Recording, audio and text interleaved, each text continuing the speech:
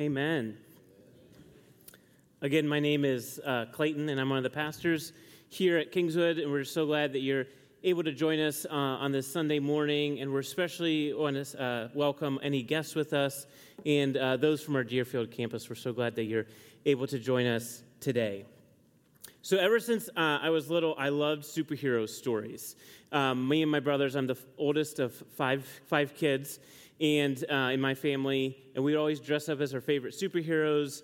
Often for me, that was Spider-Man or Batman or one of the X-Men characters. I love Cyclops because I had glasses when I was in first grade, and he had glasses, but I didn't have lasers coming in my eyes. So, but I really liked it. We like to dress up as them because these superheroes, what do, right? They come in and swoop in and fly in or whatever they do and save the day. And as a kid, we love that, right? But I think the interesting thing about superheroes is that their identity is only part of who they are. So you have Spider-Man. Underneath Spider-Man's mask is Peter Parker, right? Peter Parker. He is a teenager when he gets bitten by this spider. He's a photographer. First he goes to school, and then when he graduates, he works for the Daily Bugle, the paper, and takes pictures basically of himself because he is Spider-Man, which is really fascinating. And then we have Batman, and under Batman's mask is Bruce Wayne, right? And I always loved Batman because he didn't have any special powers. Bruce Wayne isn't bitten by a radioactive spider. He's just basically rich and can buy whatever he wants and make all these gadgets. That's basically Batman in a nutshell. But these masks that superheroes wear, they really, what they do is conceal their true identity for a multitude of reasons. But that's really what they hold and doesn't allow them to be fully Bruce Wayne, Peter Parker, who they are. Today, we continue our series called Faith on Broadway. And for the past 2 weeks of this series, we've looked at the musicals of Frozen and Fiddler on the Roof. And today, we look at another musical called Phantom of the Opera. So by raising your hand, who in here has seen the musical or the movie? Lots of us. Lots and lots of us. Like this story, and like the stories of Spider-Man and Batman, in Phantom of the Opera, it's a story about wearing a mask to conceal ourselves, to conceal the phantom and his one side of his face that is deformed. It's a story about fear of living into our true selves. But this is not just merely a story, and superhero comics and movies aren't just only stories, but really they are a struggle within all of us. We all wear masks. Now, most of that time is not a physical mask. My son does, but he's 7. We don't physically wear a mask, but there are things and barriers that we put up so that people can't fully know who we are. This might be a social media platform that we are constantly on, and maybe you're sitting there on your phone on it right now. There is this constant need maybe for us to overachieve. Maybe it's always cracking a joke, even in situations that maybe you shouldn't crack a joke in that situation.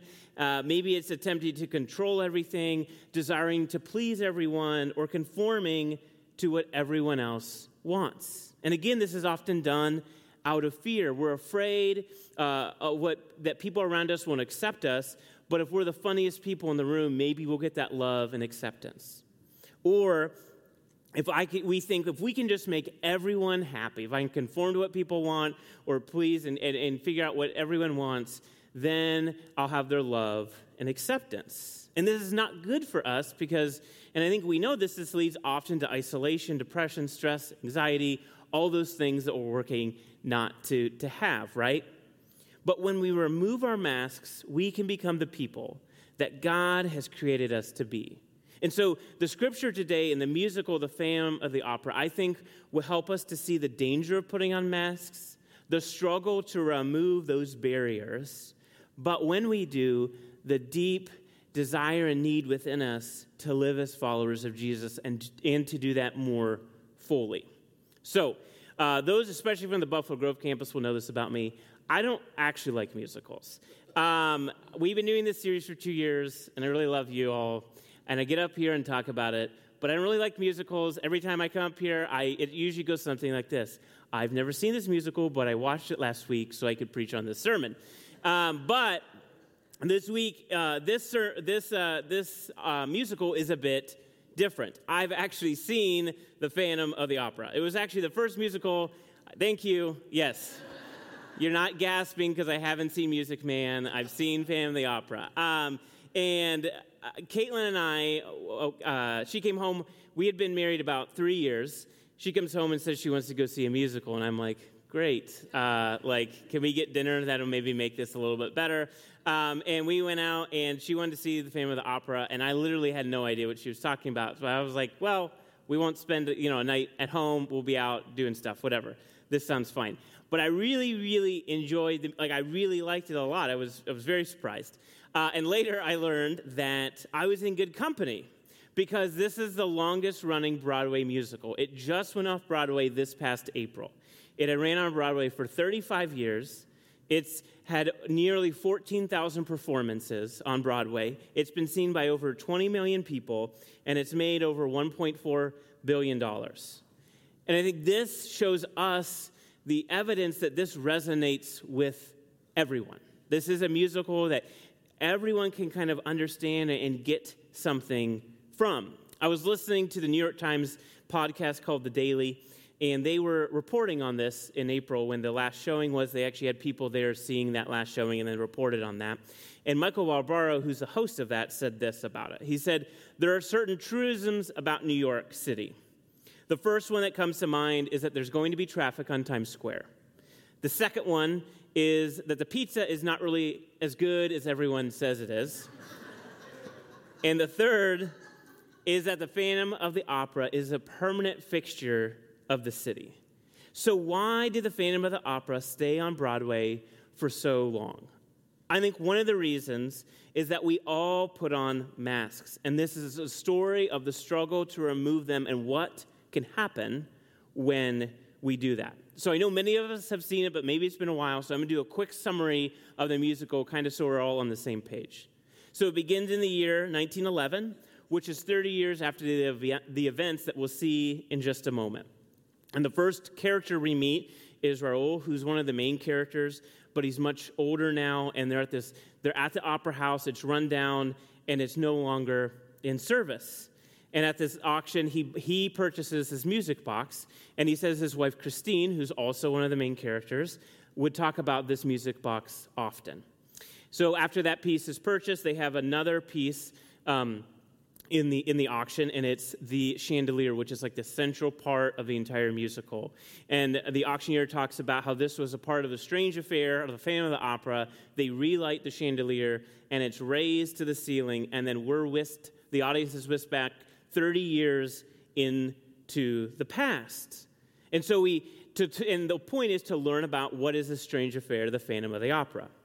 And so first we see that the owner of the opera house has retired, and he's appointed these two new managers to take over the opera house. And then we meet Carlotta, who's a really big diva and thinks she's like the greatest thing since sliced bread. And she's singing, and all of a sudden one of the backdrops almost fall on top of her, and she quits on the spot. She says, this has been happening for 3 years. I've had it. I'm out. So they don't have a lead right now. And so Christine, who we had sort of met through our old 30 years in the future, she becomes that main leading role. And she does an amazing job. And one of the people in the theater watching is Raoul. Raoul notices that she is someone that he knew from childhood. It's kind of head over heels for her. But after the performance, we meet the Phantom for the first time. We learn Christine goes to her room, and we learn that there's been this voice or this person teaching her to sing, which is weird. So let's just put that out there. A guy from the other side of the mirror teaching you to sing is a weird thing. And then he comes through the mirror, and we see him for the first time, and she's whisked away through tunnels underneath the opera house to his lair. Like anytime someone says, you want to go to my lair, the answer is no. This is a weird story, right? But she goes to his lair. They sing this bit, and they come to the lair, and she wants to know what's under the mask because it's like, don't press the red button. You want to press the red button.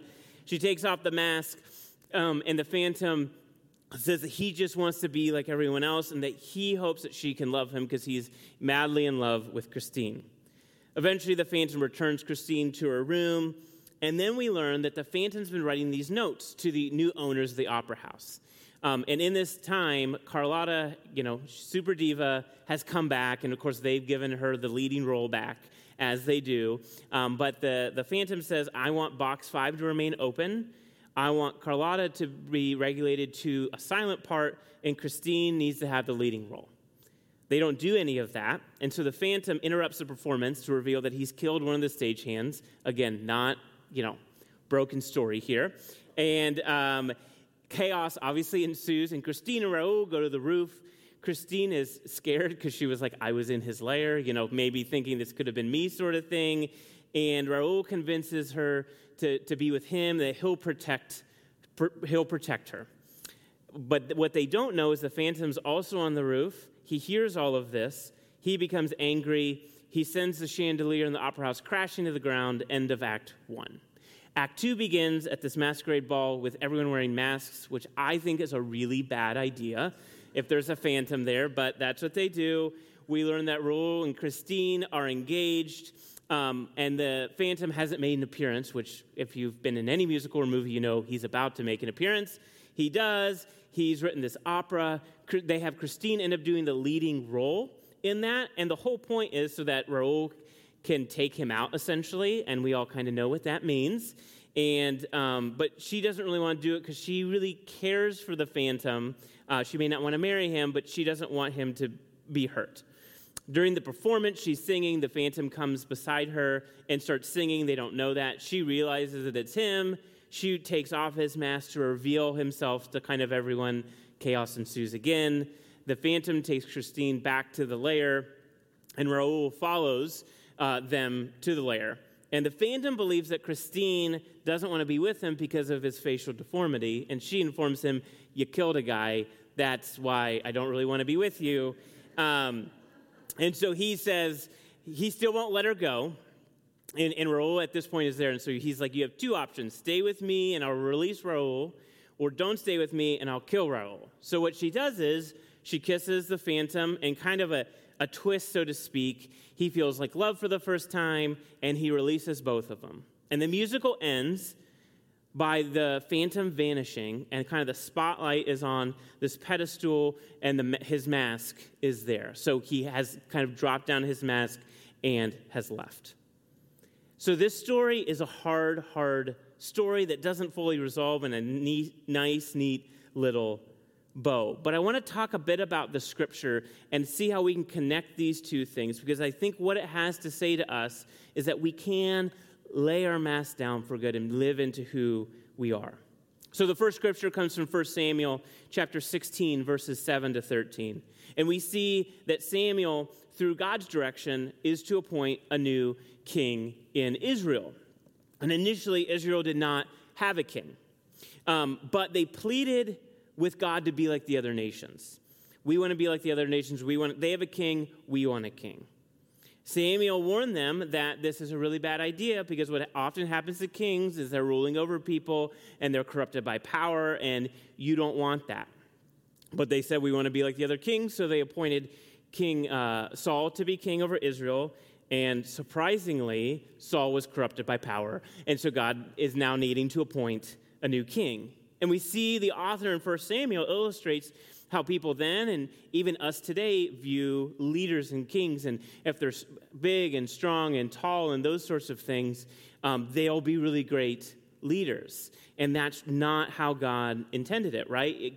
In the scripture, the author talks about that God doesn't look at their stature, but looks at their heart, indicating why they are in need of a new king. So he goes to the house of Jesse. Jesse has all these sons, brings them in one after the other. Samuel's like, no, none of them. And no sons start coming in. And so Samuel has to say, do you have anyone else? Because I know it's going to come from this house. And Jesse finally relents and is basically like, oh, yeah, there's David, but he's not going to be king. And we all know the end of the story. He is the king. He's just a shepherd boy. And so he finally brings him in, and eventually he's anointed as king. But I think what's important here is that David didn't meet the criteria of king. I think Jesse thought, it'll be my oldest son. He's the greatest, which I like because I'm also the oldest. But that's not typically what God does, right? He's the youngest, he's the smallest, he's the shepherd, but God is doing a new thing. But what's also important is that Jesse is creating a barrier or even a mask to put on by saying like, oh, David's not the one. Yeah, you pick one of the other ones, preferably my oldest son, because that's what we're used to, right? But that's not what he does. And we'll learn later that David is a good king in some areas, but he's also corrupted by power, similarly to Saul. But that's kind of a sermon for another day. The point is that while Jesse thought there was no way, God had something different in mind. And then we come to the second passage in Romans chapter 12, verse 2, and it says, "Don't be conformed to the patterns of this world, but be transformed by the renewing of your minds, so that you can figure out what God's will is, what is good, pleasing, and mature." There is a call here to not conform to what we see in our world. And this could mean for us maybe today to not lean into fear and shame. Remember that this is often why we put up barriers and slide on those masks that we put on. But through the scripture, God is calling us to throw out these masks so that we can fully be who God created us to be, because we're no longer afraid and we're no longer hiding. So as we look at the Phantom of the Opera and these scriptures today, I think one thing is clear, that we're to remove our masks, but this is no easy task. And that to remove our mask is not a one-time deal. We don't take it off once and then never tempted to put that back on again. But each day, we need to recommit ourselves to live fully into the person that God has created each of us to be. And in doing that, we can help others take off their masks. Similar to how Christine really helped the Phantom realize he could leave his mask off and move into a new future. So I'm reminded this morning of one of the morning prayers of John Wesley, and it goes like this. "Oh, that we begin this day in devout meditations, in joy unspeakable, and in blessings and praising Thee, who has given us such good hope and everlasting consolation. Lift up our minds above all these things below, which are apt to distract our thoughts and keep them above, till our hearts are fully bent to seek Thee every day, and the way wherein Jesus hath gone before us. Amen." May that be our prayer this week, Kingswood Church.